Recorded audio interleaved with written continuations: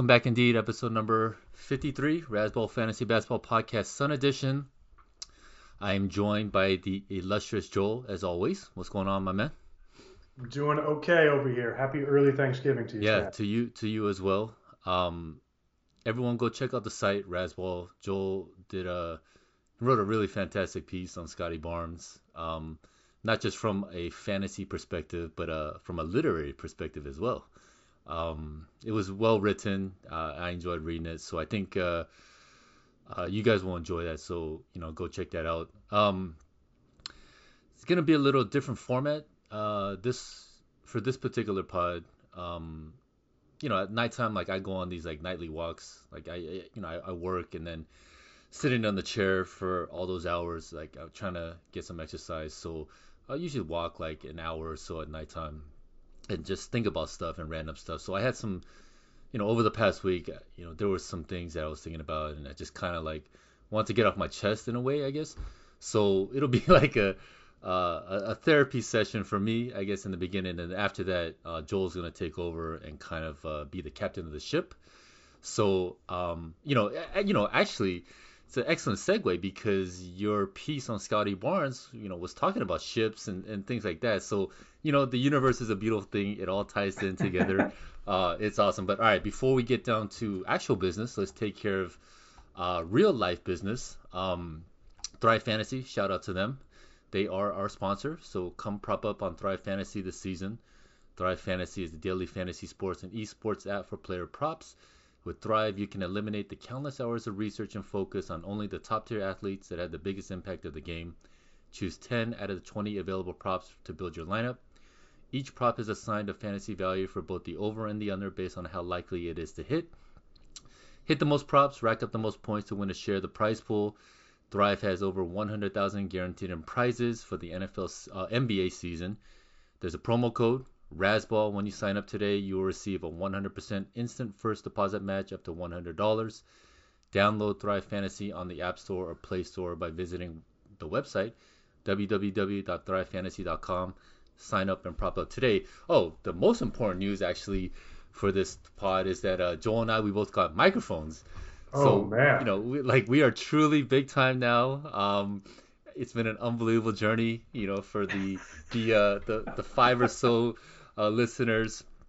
You guys have been with us from the genesis of our of our pod and experience. So, now we got a sponsor. We both got mics, and it's unbelievable. We big time now, Joel.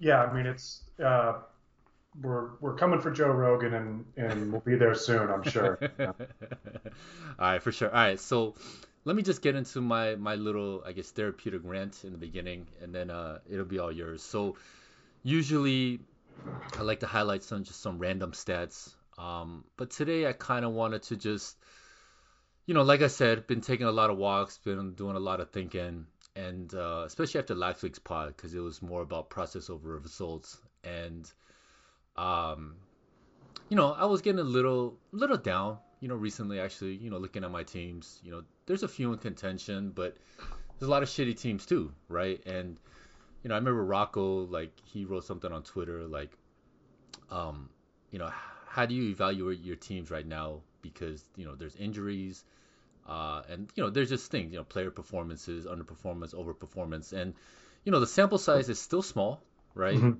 But yet at the same time, there have been quite a few games, so there's you can't dismiss the early season, but yet at the same time you cannot put too much of an emphasis on that. Now with that said, um, there's always things to be gleaned, both good and bad, and I felt like coming into this year, like my process definitely improved and tightened up. Um, and I mean, I try not to focus too much on results, and I kind of alluded to that last week's pod. But at the same time, you cannot dismiss them because there are things to be learned. And the thing that I realized, just kind of thinking about things and just I guess meditating on things, is that I realized that my foundation, especially for her hoops, isn't yet rock solid. I Mm. remember over the summer, working with Wong and just kind of seeing like his process, what he focuses on, what he thinks about, um, was pretty illuminating to me. And then, like he challenged me on a lot of on quite a few things, or he didn't understand that why I wasn't doing certain things or whatnot, and um, it kind of like not shook me, but was like, I just realized that like when he challenged me, and I was so easily influenced to change because my my foundation wasn't rock solid. It was kind of more built on sand on a lot of things, and it's that kind of showed that like I wasn't on that particular level, even though like I felt like I improved a lot, that like that really exposed a lot of things, right, for my process and my thinking, and where I am as kind of like a fantasy hoops player, and I just looking back on the baseball season, like Rudy and I, we co-managed online championship, team, and in the beginning, we were kind of middling, and we were both kind of talking about it like, oh, we're behind here. These guys are not, performing up to expectations, and I think it made it easier because he's so analytical and he had all the sheets and the projections, so that makes it easier. So we were both kind of looking at things, and we're like, yeah, like some of these players are not performing up to expectations, and so we didn't panic at all, because we figured it's a fab league, so we knew that we were gonna be able to fab our way into stuff, and we felt very confident with that. But then we also felt confident in like some of the guys were like, yeah, like we should be able to hit these particular targets. So we our foundation was super rock solid, and so we never really wavered, just emotionally and all that stuff. And by the end of the season, we ended up winning that league. So I just remember the differences in terms of mentality and I guess perspective and emotional um I guess status of where I was during the baseball season, like through that whole process, and kind of where I'm at now, and like I said before, like it just the spread between the two experiences, it really shows like what a huge difference it is, and like I guess where I am as kind of like a fantasy hoops player, like I've talked about it in the past, like my journey, like just basically like in terms of getting really serious, I mean, tried to start learning to do projections maybe 2 3 years ago, maybe something like that, and just kind of just evolving and just trying to do all that stuff. So like I've made, I feel like a lot of progress, but I know like I'm still not at that level where I want to be, so that kind of got me to like thinking about like my trading career too. And there was like the like life and universe is really funny because like a lot of things intersect. Like you can, in like one aspect of life, lessons and things gleaned from it can be applied to other aspects of life too. And like a lot of times I think like as mankind, like we glean so much from like the world of nature, right? Like even flying, like we looked up, we saw birds flying, we're like, oh shit, we can do that. Or like like I always think of it like militarily, right? Like we submarines, right? Like dudes saw like alligators or whatnot, like going right, how they stealthily creep up on wildebeest, and they're like, oh shit, like if we could develop a weapon like that, right? Like airplanes, and I think, but the point remains, it's like life is very interconnected like that, and like I just kind of go back to my trading experience. Like I remember in the beginning, like granted, my style in the beginning was very price oriented, Mm. but as markets kind of evolved and strategies evolved, like I realized like I would get whipsawed a lot, because I was so dependent on price, and those are minute things, minute price actions, and like there's so much noise that goes into that, that like yeah, like if your thesis or your reason for being in a trade is not very strong, like it's based on kind of flimsy reasons, like there's gonna be no conviction, and you're just gonna get fucking whipped back and forth. But then once I kind of took a step back and like was a little more macro oriented, where I wasn't, you know, a, not oblivious, but I wasn't as dependent upon like those price moments, like where like I kind of had to zoom out and look at like really dig into like figure out a reason and a thesis for putting on a trade. Mm. Once like I got to that point, then it's like these little minute moves in price action, whether it be up or down, they didn't, like I was, yeah, they really didn't phase me, as long as like the reason for my trade like stay was there, And as long as like new information wasn't presented that made me to force my trade, I was able to write out trend and write out trades better. And I feel like it's kind of like a pretty good, I guess, correlation to, I guess, where I want to get to in terms of fantasy hoops, I guess, right? Like, and then I Mm. realized, like, I'm not at that level yet, I don't think, and, we talked over the summer, and like, I felt, I was kind of giddy, like a little kid, right? And I had a lot of excitement, and I felt like Yeah. I made a lot of progress and a lot of improvement, but, you know, I realized I'm not at the level that I want to be, and, it's that's why like I really eh, maybe sometimes I probably slobber too much over Rocco and Wong, but at the same time like it really, man, I'm amazed, and I have to give them props in terms of what they do and what they have done, because they've been so consistent. um I mean, their process is at a level where they kind of know what they're doing, their vision, and they're able to execute it on a consistent basis, right? And Yeah. kind of gets me to like poker, right? Where and poker and fantasy are very similar in the sense that like there's a lot of variance of luck, right? Depends on what two cards you get, what players you get, like what draft slot you get, injuries, Yeah. blah blah blah. But even with all those variables, the ones that are truly skilled in both poker and fantasy, they're gonna be consistently near the top, right?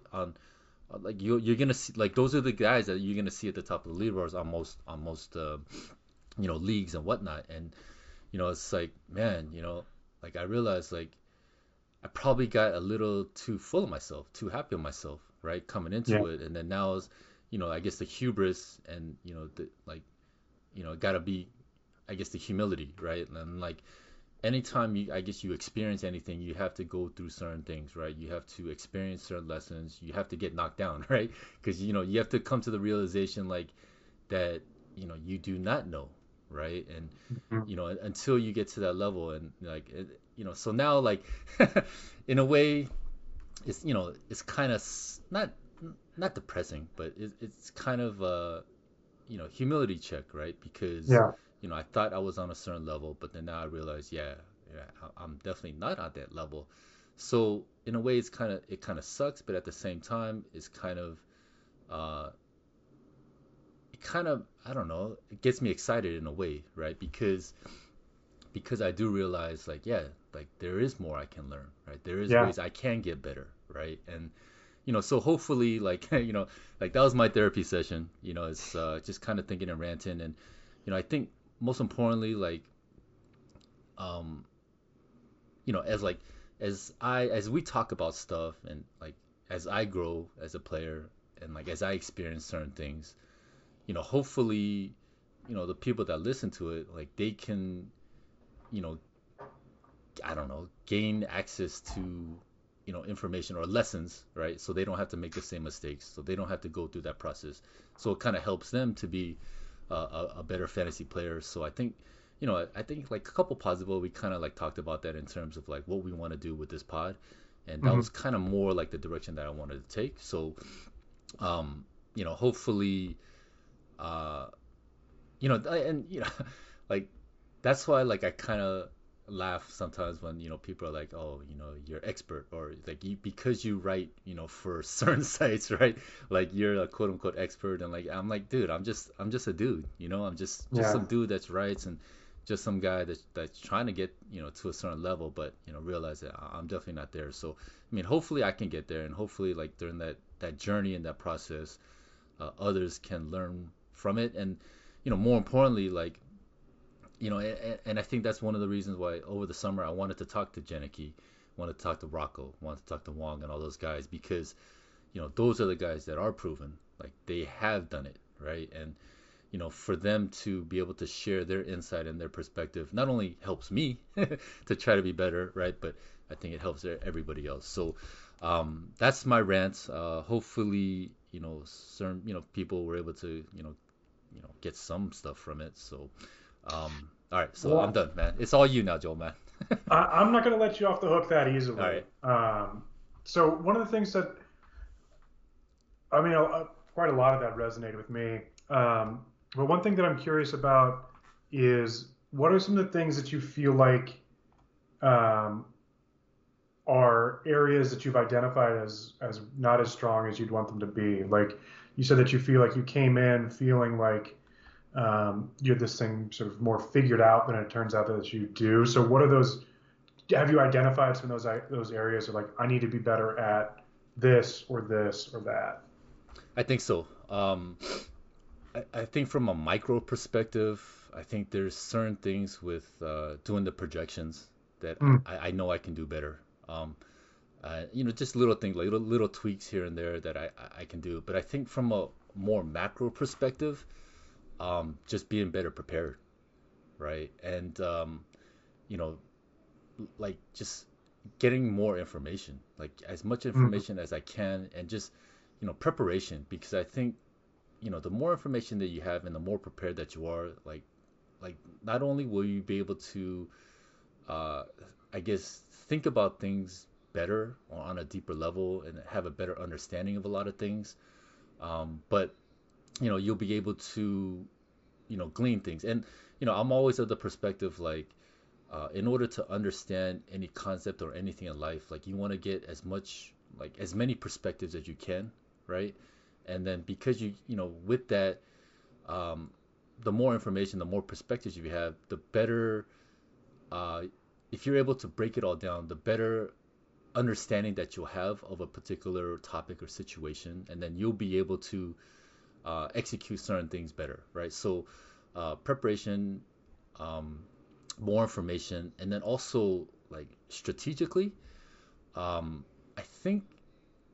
I think I had a better idea going into things like from a strategy aspect of it this year, but I think it ties into the preparation and information aspect. And so like there's certain things like in terms of my process of like how to kind of the checklist of how I want to do things. Because I think coming into this year, although that process has been better, it was still a little jumbled. Like it mm, wasn't refined, right? So I think now with certain things that I've experienced, that I'm like, all right, so I need to do, I want to do this, and then kind of have it more structured, so that um, in terms of like the paths that I go down, like they'll be much more clear. Because mm, before it was kind of a little too jumbled, and so it made certain things more difficult than it had to be, I think. Whereas now, when I think about certain things of how like I want to structure things, like it'll be a lot cleaner and a lot easier. Um, but yeah, at the end of the day, and I think this is one thing um, that I got from Wong, was basically like, yeah, man. I mean, the dude just has a hand on everything, every little piece of information. Like it's, like, and that's one of the reasons, not the only reason, but it's one of the reasons why he's so good, right? Like, like Rocco, he put up this huge thread that like his thoughts on yeah, every team, and it was an awesome thread, right? But seriously. one thing in there was like, yeah, about Zach Levine, right? And he was like, yeah, Wong was like, yeah, he lost a step last year, right? But I didn't listen to him, right? But little minute things like that, like that little piece of information, right? Like it's huge, right? And like even from this coming into this year, like just being able to, I guess, delve more into like the information aspect, and just like now I feel like more like NSA, like I just want to throw shit out there, collect as much information as I can, and then kind of Great. filter from there, right? But I did notice, like there were little tidbits here and there that I didn't think were really important at the time when I read them, but then later, right, when it's just like little things stuck in my head, I'm like, oh shit, right? That actually might be kind of valuable, right? And so Yeah. yeah, so I think those are the main things. Yeah. So hopefully that answers your question. No, it definitely does. It sounds like one of the things that I struggle with is something that is applicable here too. Just like I find that I get kind of rigid in my thought of like I think that I understand how a situation can play out, or I have a certain perspective on a player, and then it sort of crystallizes in my mind, and I build an entire sort of like thesis or idea or concept around that. Um, and then like things can a I can be just wrong, Yeah. and B, like things can change. You know, these are all things that are dynamic. Yeah. They're in flux all the time, and so being able to take in new information, understand whether or not it's valid, apply it as needed. And some things are false positives, some things are not as they appear to be, and you fall victim to timing or what you were saying earlier, like whiplash. I feel like I really struggled in years past of chasing Yeah. the last performance, or having a hard time seeing the bigger picture of like, is this person really moving into a new role?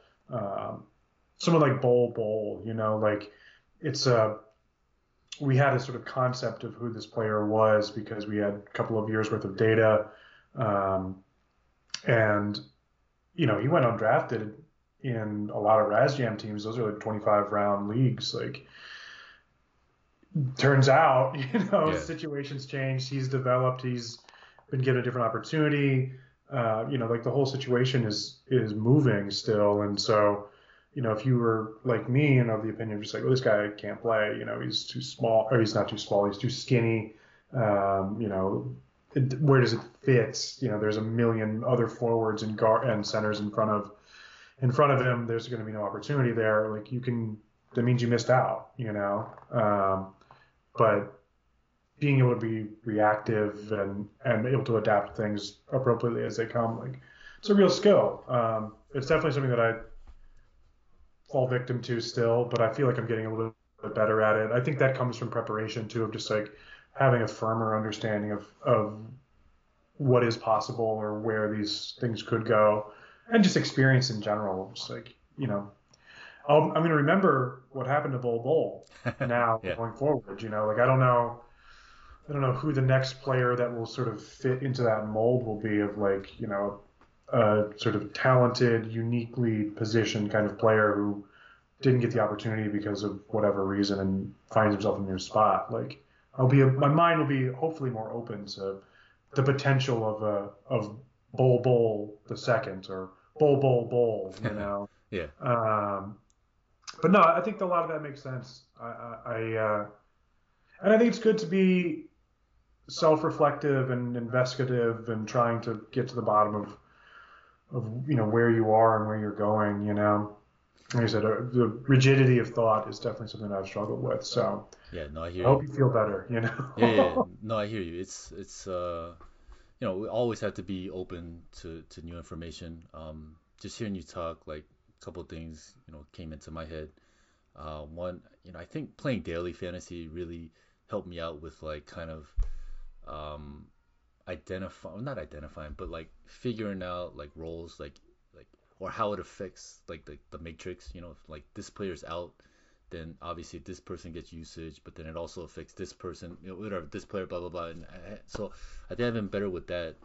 Um, I think the main thing for me though, and I think this is why, I mentioned earlier, like in terms of macro, like just preparation and just getting as much information as possible, was because I was thinking about how like I was thinking about preparing for this season, Mm, and like doing projections and rankings, and this also ties into like where I'm not 100% firm on my process with projections, right? So mhm. there was some doubt in terms of rankings and things like that, and then that ties into preparation. So like I did realize, like when I was ranking certain players, like like it wasn't like fully confident, right? And I think because of that, I got kind of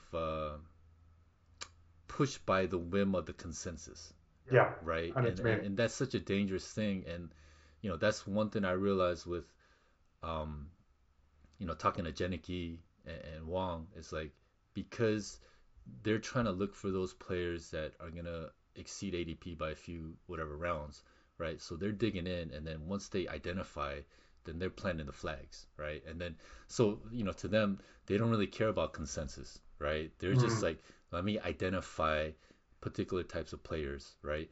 And I think like Wong has his Roto Evil page, And I think that's like his main mantra, right, was to identify those players. Like that's and like when I thought about it, it makes sense. Like how are you gonna get an edge, right? How are Yeah. you going to be better than everyone else? Like if you're just gonna go by consensus rankings and things like that, like that's whatever, right? But to truly, like differentiate yourself, right? And it's kind of funny, right? Because like when I trade, like I'm very anti-consensus, right? Because I'm probably more contrarian, right? Because I did realize like sometimes like the herd is stupid sometimes, right? Or most Yeah. of the time, right? And like you don't want to follow the herd unless you're like doing like momentum type stuff, right? But especially for fantasy, like to really get an edge, like you want to identify those teams. And I think Rocco did a pretty good job in his little thread there, right? When he was talking about like Kate Cunningham, like the hype, and like Okongu, right? So I was thinking about Mhm. Okongu, and we talked about this a few pods ago in terms of like having an idea and a thought, and then being anchored to it, right? Yep. Even though when certain information is shown, right? So like my thesis for kind of Okongu was like, yeah, the minutes will be split down the middle, right? And they eventually, whatever Capella, or I actually latched onto the idea that like the Hawks really wanted to get Okongo on the floor, right? Mm. And then from there, I kind of manufactured this thing like, yeah, the minute they'll split the minutes, right? Like I went fucking Galaxy Brain, right? When I didn't have to go Galaxy Brain. When like, and this ties into like the Utah Jazz situation, right? Yeah, Clarkson is gonna get traded, Conley's gonna get traded, whatever, Mhm. right? And then these Yeah. guys are gonna fill a role, and we're like fucking like speculating on and Galaxy Brain and shit when you know the information is right in front of our face, right? Right. Conley's still there.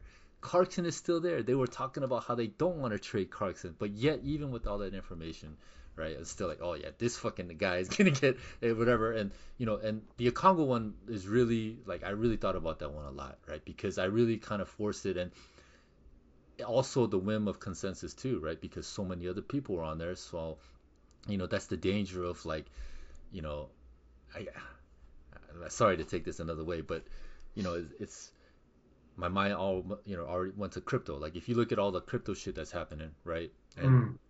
like a lot of these firms didn't do due diligence, right? Obviously, right? And if they did do due diligence, it would have been easy, like to Yeah. identify it, right? But I think the danger of it is like, and that's why like a lot of these scams or whatnot are so potent, and why they spend so much money on advertising and things like that, or getting celebrity endorsements, because a lot of people get attached to the idea of like, if fucking Tom Brady's doing it, then it must be good type of thing. Or if Joe Schmo, who's a hedge fund manager, you're at a party, this guy runs billions of dollars, and then you're like talking to him, and he's endorsing it, then you're like automatically, oh well, it must be good, right? And then Yeah. people get attached, and they get validity from extraneous reasons, which are stupid reasons to be it. But if you really just dug in and just read whatever the 10 Qs or whatever, did your due diligence, you would have seen it is light and day,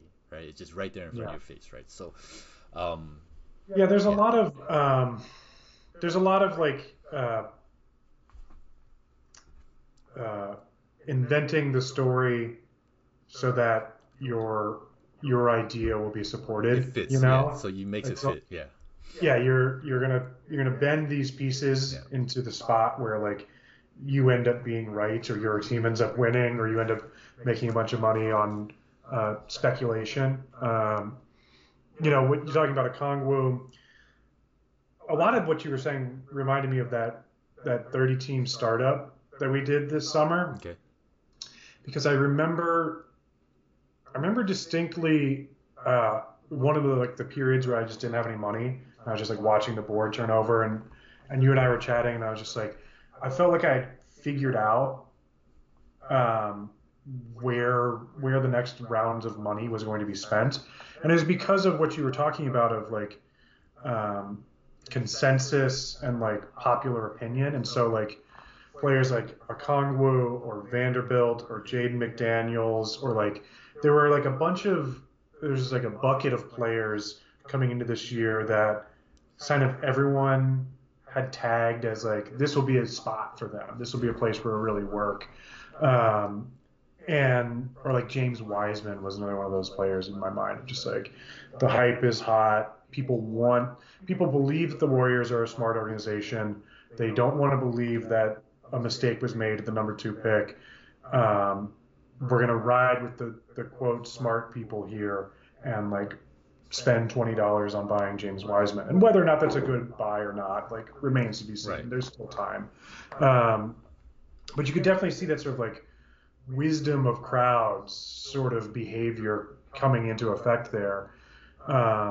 And so yeah, like during that time when I was sitting out and I didn't have any money, I was like, well, we'll nominate Jalen Smith then because I know that I want him, which means I bet at least 7 other people in this group of 30 also have heard similar things that I've heard and are trying to do things a very similar way. And so yeah, if you're able to like do it like these other players are who are making their identifications ahead of time and sticking to them and not being moved off those positions, it allows you to sort of zig when other people are zagging. You know, you can, or at least you can, you know, if you had sort of identified one of those players previously and you could see how the rest of the room is reacting to it, you could understand that like this is not going to be a position where I'm going to get that value of like a round or 2 worth because they're going to make me pay for it. You know what I mean? Yeah, it's all sort of relevant. It's all I think it all sort of ties together nicely. I hope it makes sense to other people too. Yeah, I hope so too. I mean, I'll be interested to listen to this one again because it was definitely a rant. But I feel like there was some stuff, you know, in there that's definitely helpful. I mean, at least when I was thinking about it, it seemed like it was helping me. So I don't know. Yeah, we'll see how it goes. But I know. I definitely know the feeling of like I feel like I've had a hard time like articulating myself recently. I've been in a bit of a fog, and so sort of talking your way into a point. But I also think there's value in like getting other perspectives, and so um, with that in mind, and referencing Jaden McDaniels, one of the sort of dog-eared players for this year, who it's not great. Looking at his overall numbers, I meant to talk about him last week, and then we kind of got sidetracked. But he is, he was one of those guys that was kind of pegged as a future or a breakout candidate this year. Basketball Monster presently has him as the 86th best player, which I guess is better than where you probably drafted him. He seemed like he'd be around a pick 100 kind of guy. The usage is still down. His usage rate is 15%. And the positive value that he's generating for your teams are field goals, steals, and blocks. And so, I'm wondering what your read is on McDaniels. He's playing 30 minutes a game now. He's starting.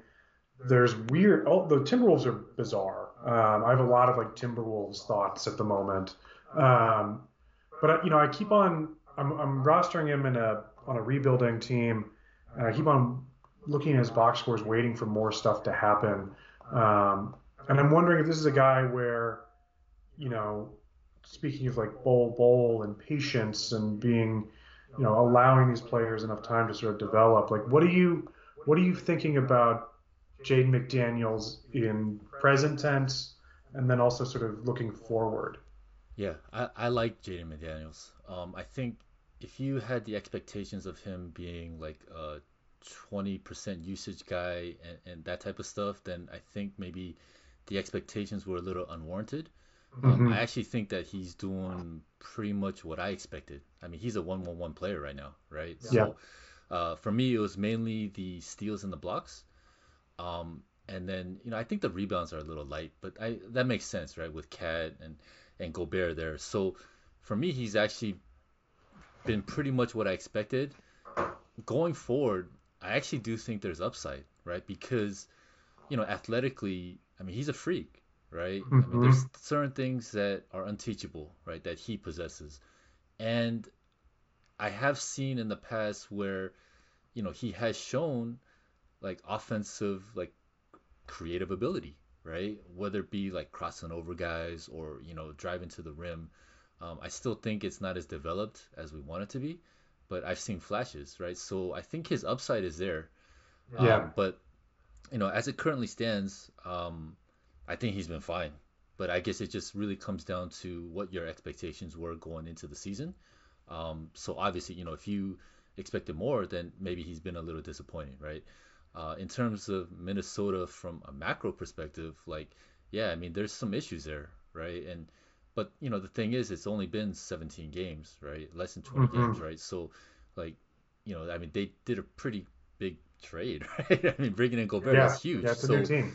it's going to take time for them on both, the defense and the offensive ends to kind of figure out, what they're going to do. Like one of my big reasons was like everybody was focused on Cat, um, but it was like Anthony Edwards. Like, how would it affect Edwards, right? And I mean, he's been balling at sometimes, but like, shots at the rim and things like that, they're definitely down, right? So I think they're just figuring out how to work with him, right? And I don't think it's Yeah. an easy thing, right? Spacing and just all that stuff.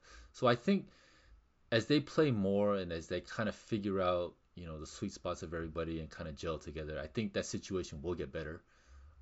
So yeah, yeah, but yeah, I don't know. I'm curious to hear your thoughts and what your expectations were for Jaden like coming into the season. Yeah. I think the defensive stats were definitely what the attraction was. I know that he was a big time prospect too. He was like one of those highly regarded high school players. And when I was looking into his numbers last week, um, one of the final notes that I had was like, is he just like a better version of Herb Jones? And I don't think that's actually that great of a comp. I mean, obviously the defensive stats are in a sort of similar build, but one of the things the sort of inciting incident for why I wanted to talk about Jaden McDaniels was last week I was watching a Wolves game against the Cavs, Okay. and it was during the Cavs like 4 or 5 game losing streak, um, and it looked like Minnesota was just like actively trying to find ways to give it away. Mm. And Jaden McDaniels, uh, if I remember the sequence correctly, he like missed a shot, uh, missed a bad shot, committed a foul after the defensive rebound, and then got teed up after the ref hit him with a foul. Just like it was really obviously like a young frustration player mistake. Um, and that kind of stuff is really still happening for him. Like he's fouled out of 5 games this season or 4 games this season. He's had 4 or more fouls 7 times. Like he just can't get out of his own way. And so the fact that he's able to produce these kinds of defensive stats despite sort of running into all of these fouls and I think that there's probably more offensively. I'm encouraged by the fact that the field goal percentage is going up as he's kind of like putting it all together. But I was thinking about him sort of like the way that people have been thinking about De'Aaron Fox, of just like you can see it. When you watch him play, it's very obvious the kinds of things that he's capable of doing defensively. And then just looking at his pedigree as a scorer, at lower levels, like I feel like it just hasn't quite clicked for him yet. Um, yeah, I'm optimistic about him long term, but I don't know, man.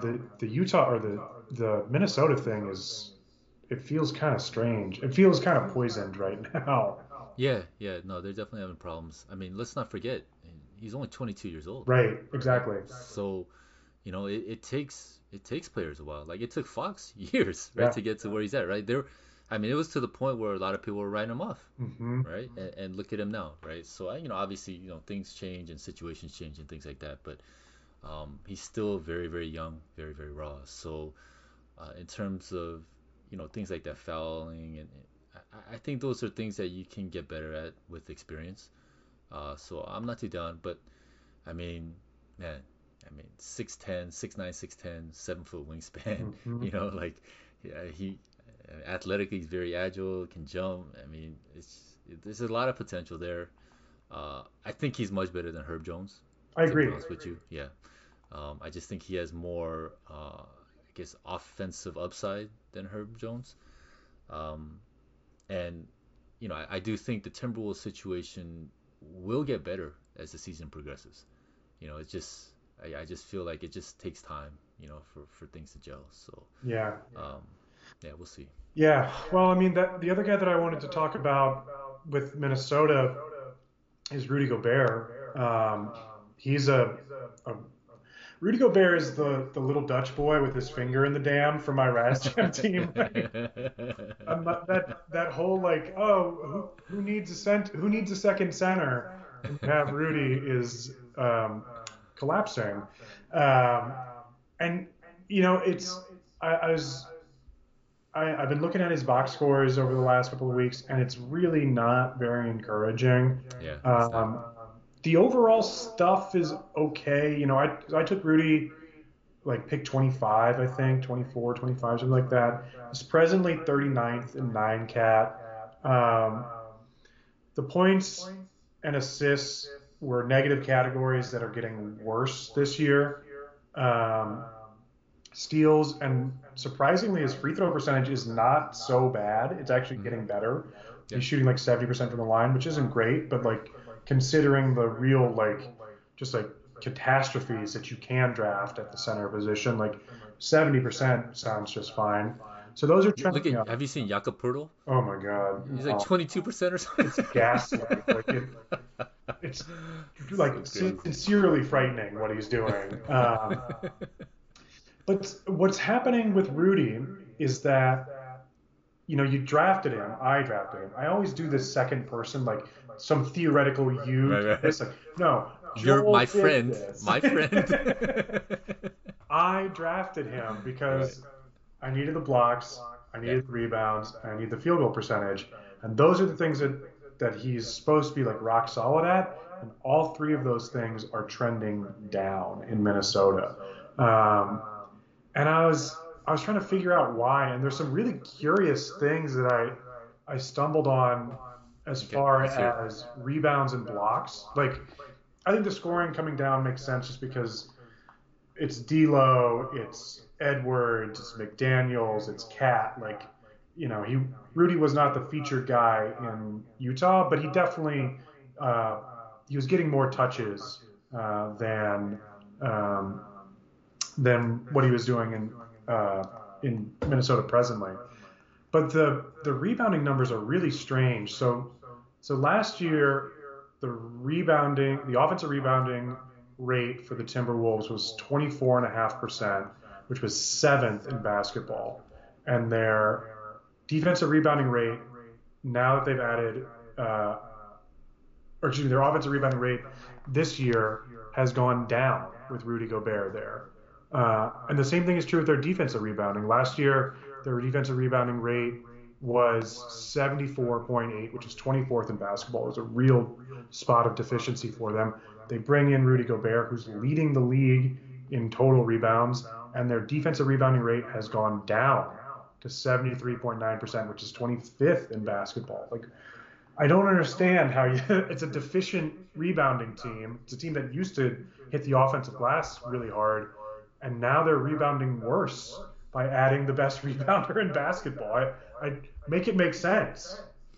I mean, the only thing that I can think of is maybe their defense is worse, whereas Utah was, Mm. played pretty good defense, so there's fewer missed shots, right, to collect. And I didn't actually check. I probably should have done that, but I mean, that's the only thing that I can think of right now.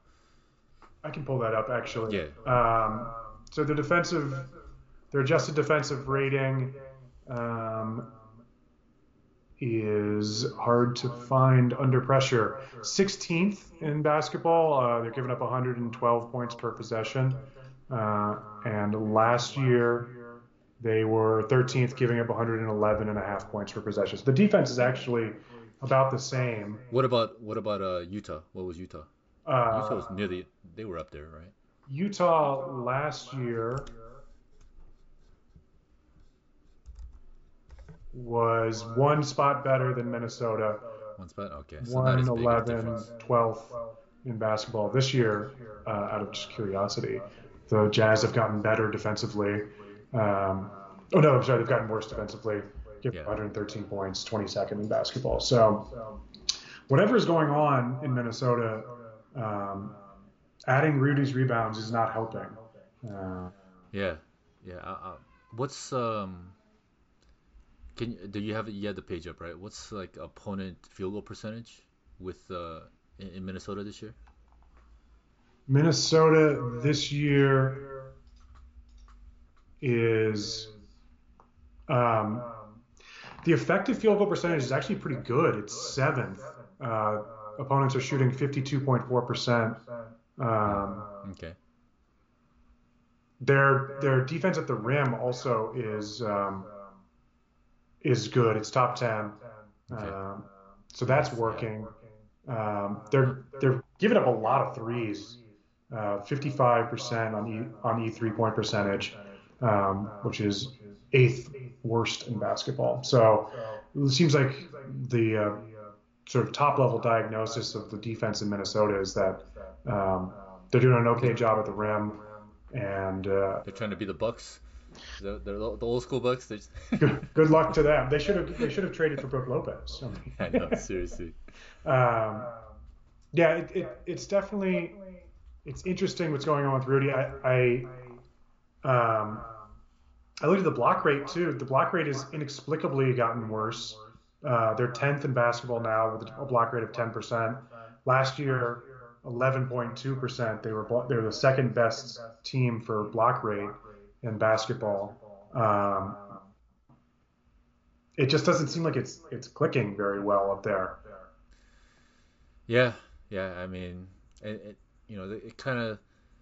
This was another thing that when I was thinking about going on my little walks over the last week or so.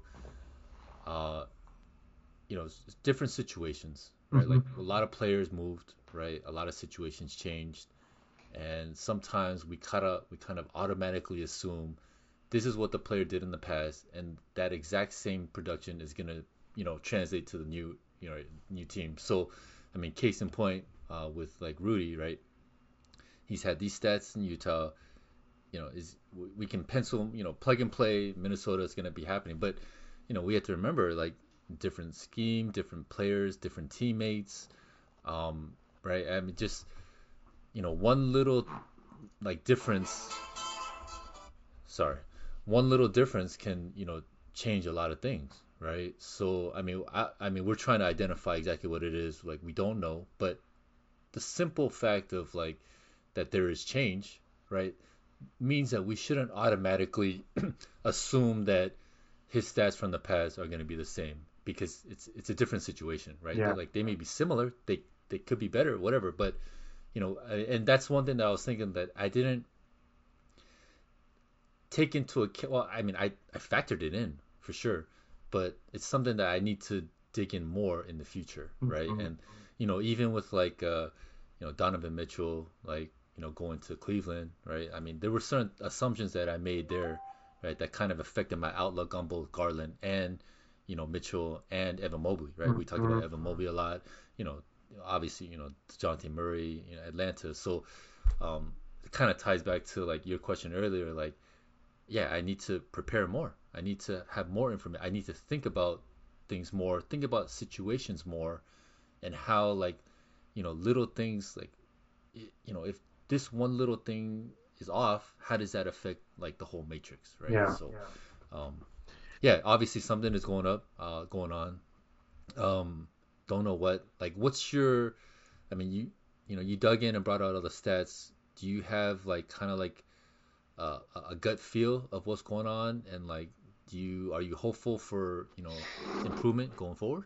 So I'm optimistic about some of the offense coming back for Rudy. I think that the fact that the free throws are going up is just like a good thing in general. But one thing um, that I saw when I was looking at this, and it ties in nicely with your idea of just like little things mattering. Um, last year, Rudy Gobert shot 74% at the rim. The year before that, it was 71%. The year before that, it was 72%. The year before that, it was 70%. Uh, in all four of those instances, that's 91st percentile or better. Okay. He was one of the really elite finishers at the rim. Right. Makes a lot of sense. A lot of lobs, a lot of Yeah. step backs. He's a huge human being. This year, he's shooting 66% at the rim, which, 5% down from one of That's those huge. those bad years. That's Yeah. 66th percentile. Like it makes That's huge. such a big difference For sure. about where that scoring is coming from. Um, he's seeing the ball more now in Minnesota than he was during the last 2 years in Utah. It just seems like they're figuring out how to play with each other, For like sure. especially with those quotes that Edwards had the other week about like doing these driving lanes and they're big guys in the way now and there used to Yeah. be sort of clearer runway for him. It's like it feels kind of muddy and really jumbled together um, talk to Donovan Mitchell about like how hard it is to play offense with Rudy Gobert's big French ass in the way. He's definitely someone you got to sort of accommodate for. And so, the fact that the rebounding numbers are still pretty strong, the shooting, he's seeing the ball more. The shooting is slightly down, but like it's not so dramatically down that it can't come back up. Um, the free throws coming back. Like I think he'll be okay. The blocks, I mean, I don't know. I don't the discrepancy in block rate is very strange to me. But I'll probably watch some more Minnesota games here soon and really get it figured out, or try to at least. Yeah. Um, but yeah, Yeah. that's No. my read on Rudy. Yeah. No. I hear you. I hear you. And this is tough, right? Because sample size is still very small, but Yeah, yet, right, it's getting close to 20 games, right? So, it's definitely a fine balancing act there. These are things that we shouldn't dismiss. I do lean towards them and Rudy, figuring it out. But I mean, maybe they don't. It's that's yeah. well within that's well within the range of outcomes, right? Like shit could just hit the fan and dudes start throwing the ball at each other's face. Like you never know, right? Yeah. D'Lo could get Well, and traded. we've I mean, seen someone like things could happen. So and we've seen things be combustible in Minnesota. Like, the most successful team they had was when Jimmy Butler was there, and like, how did that end? So there's no promise that it's going to get better, but you look at the longer track record, and like I believe that the things that Rudy is not presently delivering on are the things that he's great at, and so I'm going to bet on track record here. Not that I have a choice. Like I've yeah, drafted Rudy, I have him. It's not a trade league. Like this is what it is. But yeah, I'm just going to I write it out. yeah, I lean towards that way too. Just because I feel like um, I think NBA coaches are a lot better at making adjustments, and figuring out strengths and weaknesses, compared to like football. Like, I mean, yeah, they adjust, but sometimes, some guys just get so stuck in their ways. Whereas, I feel like Hmm. basketball, like the coaches are a little bit better in that regard. So, I do think that, they will figure it out. But I do have to interject here and kind of put you on blast here. The Uh-oh. Jimmy Butler Minnesota teams were the best. I mean, we're forgetting the KG Starbury. No, I I mean, meant of like the cat era, like oh, okay, all set right, fair, fair. I was about to post say, I was drafting like, cat. oh man. No, no, no. Although like those Timberwolves teams weren't exactly drowning in glory either, but um, Western you know, Conference Finals, right? They went to Western Conference Finals, right? Well, yeah. once Hey, hey, they got there. But once. that's fair. That's fair. Um, But yeah, just like, mostly thinking about like this modern era of what yeah, yeah, Timberwolves basketball has looked like. It's been, you know, they were galvanized by Pat Beverly. Like that wasn't a team that had like a lot of like leadership structures in place or like this is how we do things up here, how we get results. Like it's a franchise that's in search. no, that's fair. That's totally fair. Yeah, I mean, we've talked about this before, but that whole Jimmy Butler Cat thing. I mean, that really exposed Cat. I mean, he's a great player, but like, I mean, man, I don't think that dude could lead a team to a championship, right? Like, right? I mean, if I mean, Chip Butler, yeah, he exposed him, right? He exposed him, and Yeah. that's tough. And it kind of goes to your point, like, yeah, maybe there are some kind of hierarchical dynamics in play here, right? Because I think Cat still views himself as the alpha, whereas I think it's pretty apparent that Anthony Edwards is the alpha. So maybe like there's still some stuff going on there in terms of like trying to figure it out. I don't know. I mean, there's also obviously scheme and Rudy Gobert fit stuff in there as Yeah. well. Um, but like who's the leader, right? Like if they're still trying to figure out who the alpha is, right? Whereas like a guy like Pat Bev, right? Like he's in there, he's the hyena that's like right, and kind of he takes on that role, right? But Yeah. like they don't have that kind of guy. So I mean, if there's no defined alpha in any pack, that's a problem, right? And Yeah. you know, yeah, Well, a thing that I also heard a lot recently, or at least this year, about Edwards is that he came in heavy. Like right, um, he had not taken the offseason very seriously, and um, explosiveness was down. He's a bit sluggish, um, making jokes at the press conferences yeah, about yeah. Eating how much he Popeyes, right? enjoys Yeah, Popeyes and yeah, fried chicken. I'm like, yeah, yeah, man, me yeah, too. But I'm yeah. not. I'm also not leading the Timberwolves to a Exactly, championship. So. exactly. Um, Okay, so we're up against an hour here. All right. Before we go, I want to get your read on something because Okay. we've talked a lot about it, the Timberwolves. We've Yeah. talked a lot about um, remaining flexible in our thought.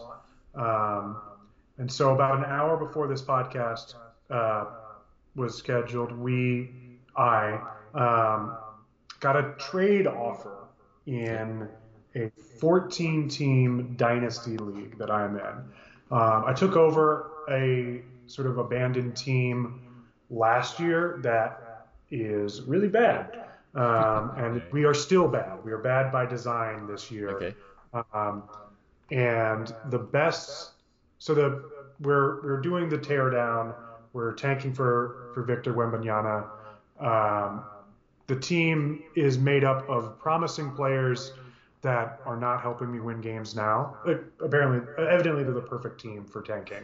All right. Uh, Dyson Daniels, Nikola Jovic, Quentin Grimes, AJ Griffin, Jake LaRavia, Jalen Williams, Jaden McDaniels. Um, I drafted Chet Holmgren with the first overall pick this summer because, again, we're trying to be bad. It's like getting a second first round pick Mm-hmm. next year. Yep. But the reason that I agreed to take over this team is because there are two stars. One, of course, is my forever love, Scotty Barnes, um, and the other is Evan Mobley.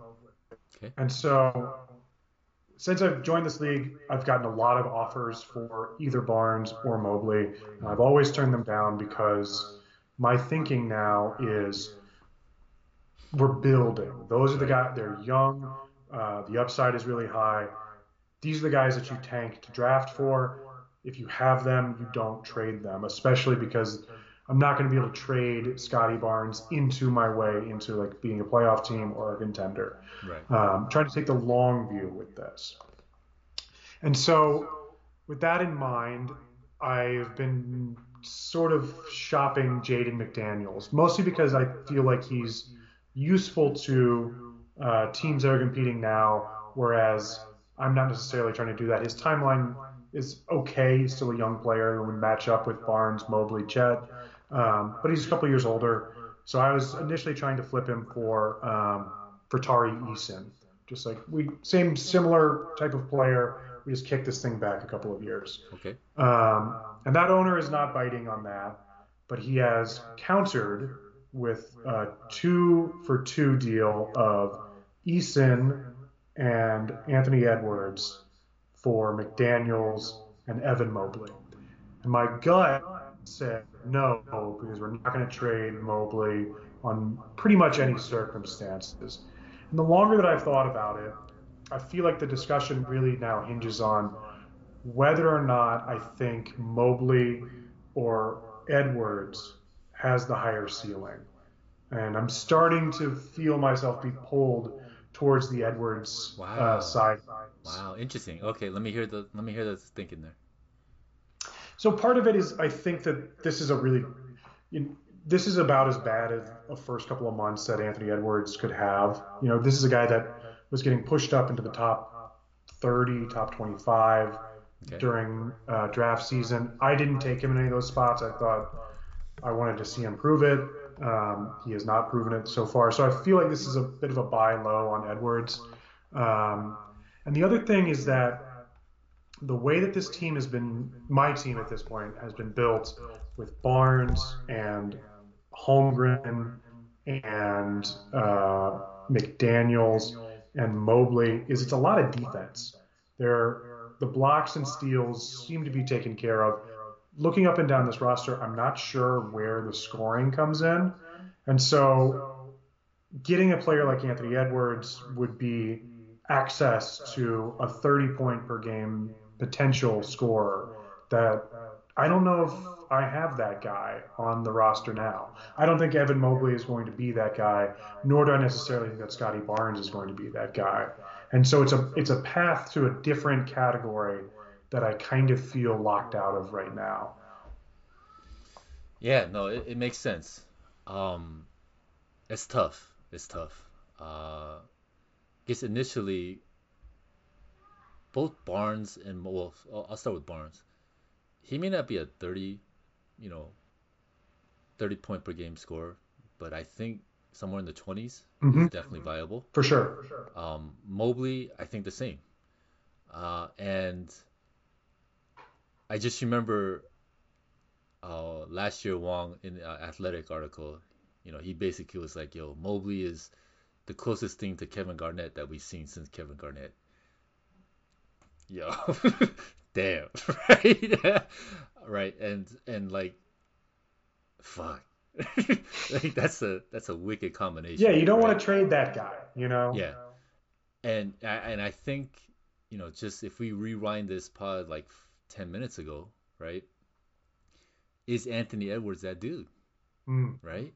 I mean, he's coming in out of shape, right? Flaunting, eating Popeyes, right? And it's like when I compare that to, if I watch like or listen to, Kobe Bryant videos, right? Kobe ain't doing that shit, right? And like, so, but that's real life basketball, Yeah. right? Fantasies, it's a little different because numbers are numbers, but in a way, it kind of shows like where the mentality is, right? So like if somebody is truly dedicated to his craft, right? They're gonna do they live and breathe and eat and sleep basketball. So then inherently, their developmental kind of arc, you can feel pretty good about which direction and where it's gonna head Yeah. if you have like that type of mentality. If it's someone that's not on that level, like it's tough to envision like the ceiling outcome, right, coming into play, right? Um, but the dude's a bucket getter, right? So I get it, and hugely athletic, which sometimes kind of scares me actually, Yeah, right? I know When that one. yeah, yeah, like a lot of times, like for example, okay, I mean, this is not an apples to apples comparison, but like Scotty Barnes versus Anthony Edwards, whereas I mean, Scotty Barnes is athletic, but he's not like Anthony Edwards athletic, Yeah, it's right? not And so, explosive, jumping out the gym sort of yeah, stuff. so and like already, his weakness was the jump shot, right? I mean, he's huge wingspan, right? But like, he's a three-level scorer. Maybe not as good as Anthony Edwards at this point because his jumper is not on that level. But like, over the summer, he really developed and worked on his, mid-range post game, back to the basket game, worked on his jumper. So he is not dependent upon athleticism, whereas Anthony Edwards kind of skews that way. I mean, his jumper Mm-hmm. is nice, right? So he's not like completely, right, like out of it. But so I mean, he's a three-level scorer too. But I guess it comes down to like if he was to lose some of his athleticism, then what kind of player is he, right? Um, and then I mean, uh, all I can hear, and this ties into our earlier conversation too, right? Once you have a thought in your head, like beware of anchoring it to it, like Mm-hmm. anchoring to that thought. With that said, when I hear he's the closest thing to KG since KG, it's fucking hard to get that out of my Yeah. head. And I remember over the summer when I was doing projections, you were really hyped for the Emma Mobley projections. I remember, and like I wasn't as optimistic, I guess, just because the presence of Donovan Mitchell, there's Darius Garland, defensive there's Jared Allen. Like a lot of times, like his defensive prowess is with Allen off the court when he's playing center. But let's not. I mean, he's super young still, Yeah. right? So like, I mean, he should get better. And just watching him this year, like, I mean, you can see the potential, right? So it's tough. I mean, I think which way I lean, but I do understand why it has given you pause. Yeah. I mean, it makes sense. It makes sense. So, um, are you still leaning towards Edwards? So I don't think I'm going to do it in this moment right now. I'm still saying no, and I think what is factoring into that for me is that if this goes well, if like what my vision for how this team is constructed in the future comes to pass, we just get a big spoonful of shit and we just keep on eating shit all this year. We end up with the first Shit, pick. yes. Yeah, It's Scotty, Mobley, Chet, Vic, McDaniels. yeah. It's nasty. That could just be a points team. Yeah, point. Yeah, that's what I was thinking. Yeah. Like instead of trading away, because you're really trading away two legs of the Steel's blocks, because that's McDaniels too, Mm-hmm. and you get Eason back, and you'd think that like that Eason and McDaniels will sort of turn into similarly shaped players. Mm-hmm. But I already know what Jaden McDaniels is. I already Yeah. know what those defensive stats he's bringing to the table. I'm just sort of waiting for the offense to come, which is sort of the same spot that I'm in with Mobley and Scotty. Is like lean into these like defense first players, give them time to grow into scorers, and clean up these defensive stats in the meantime. And like, we'll find points where we find points. Like eventually you would like to think that Evan and Scotty, and like, who knows really what Jet is still, like that's an unknown component of this. But that's my thought now, is like, and realistically, like, I think I could probably trade one of those guys for Anthony Edwards next year after I see what happens with this tank, Right. I don't think that trade is going away. Agreed. I agree, and I mean, you may be able to get someone better than Anthony Edwards. Maybe. You know, But yeah, yeah, that was, I side with you on that one as well. Well, I think I'm there with you. and I wanted, in the spirit of talking about like being inflexible in thought, like I said, I saw that offer come through, and I said, gut says no, because like anytime anyone is offering me anything for Evan Mobley this year, I'm saying no. Like, it just doesn't make sense for me to do that. But I didn't want to get too trapped in my own mind palace of this is how we're going to do it. So yeah, I'm glad. There was a lot of Timberwolves talk. It felt like this was the time to bounce this off of you. No, definitely, man. You were the captain of the ship today. It was awesome. I think you did a fantastic job. There is one topic I wanted to kind of broach on real quickly. What's up? And you talked about this 2 weeks ago, and we're supposed to talk about it. But the new Clippers broadcast, their AWS stuff. Yeah. Yeah, I mean, it looks pretty cool, right? For me, I like a clean screen. And anytime I play video games, like I'm turning off everything. I'm turning off the strike zone. I'm turning off all the help stuff. I just want it clean. And that's how I like watching, like my basketball stuff. But when I did see it, like I do get it. Like it is kind of cool, right? I wouldn't want to watch a live game like that though. Agreed. Yeah, Yeah. I would want to. And maybe I don't know. I don't know if it's because I'm old and whatever, old school. But I really enjoy clean screens. It's just I love it. Um, if I was to watch like a replay of a game, and you have all that stat overlay Hmm. stuff, then I'm down with it. But live, yeah, I'm not cool with it. What you like a clean screen too?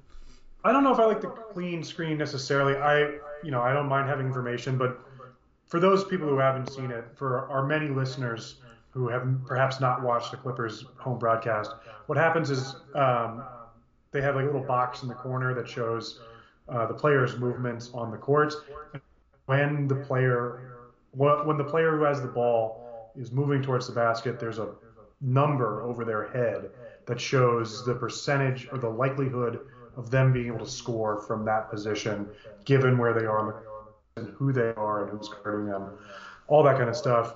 Um, I don't like that because it feels too much like this is a computer simulation.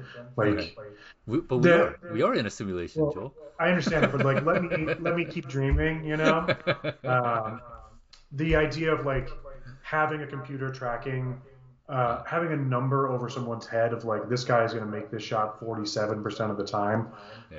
um, kind of saps some of the like organic spontaneity, creativity That's a that good is point. like fundamental to like what sports is about. Of just like it's unpredictable, Yeah. and so to throw like Markeith Morris, or is it Marcus Morris? Whichever Morris brother Right. has a 12% shot of making this, and then he made it. Like, just let me. I can tell you that that was a bad shot that he got lucky on. Like, I don't need Amazon to tell me that this is where this is going. So, I thought it was a cool idea. Yeah. It's not exactly how I want to do it though either. Yeah. No, I'm with you. All right, man. Nice job today, Joel. Nice job today, Thank, Stan. yeah. Thank you again for joining me. That was it's always fun, man. Have a good Thanksgiving. Yeah, you too. Are you traveling? No, Nice. no traveling. So we'll be around. So we'll be good. What about you? You staying at home too? No, I'm getting in the car tomorrow. So Oh, nice. Where are you guys headed? we're going down to Missouri to visit my father, and so it'll be a Okay. little bit of a. We've got setting for the dog, and we're doing laundry, and it's all like day before prep. So All right. yeah, I got to go take a load out of the dryer. But Okay. so enjoy your holiday. We'll catch you on the other side, man. Definitely. Have a good one as well. See you next week, man. Take care, dude. Cool. Later.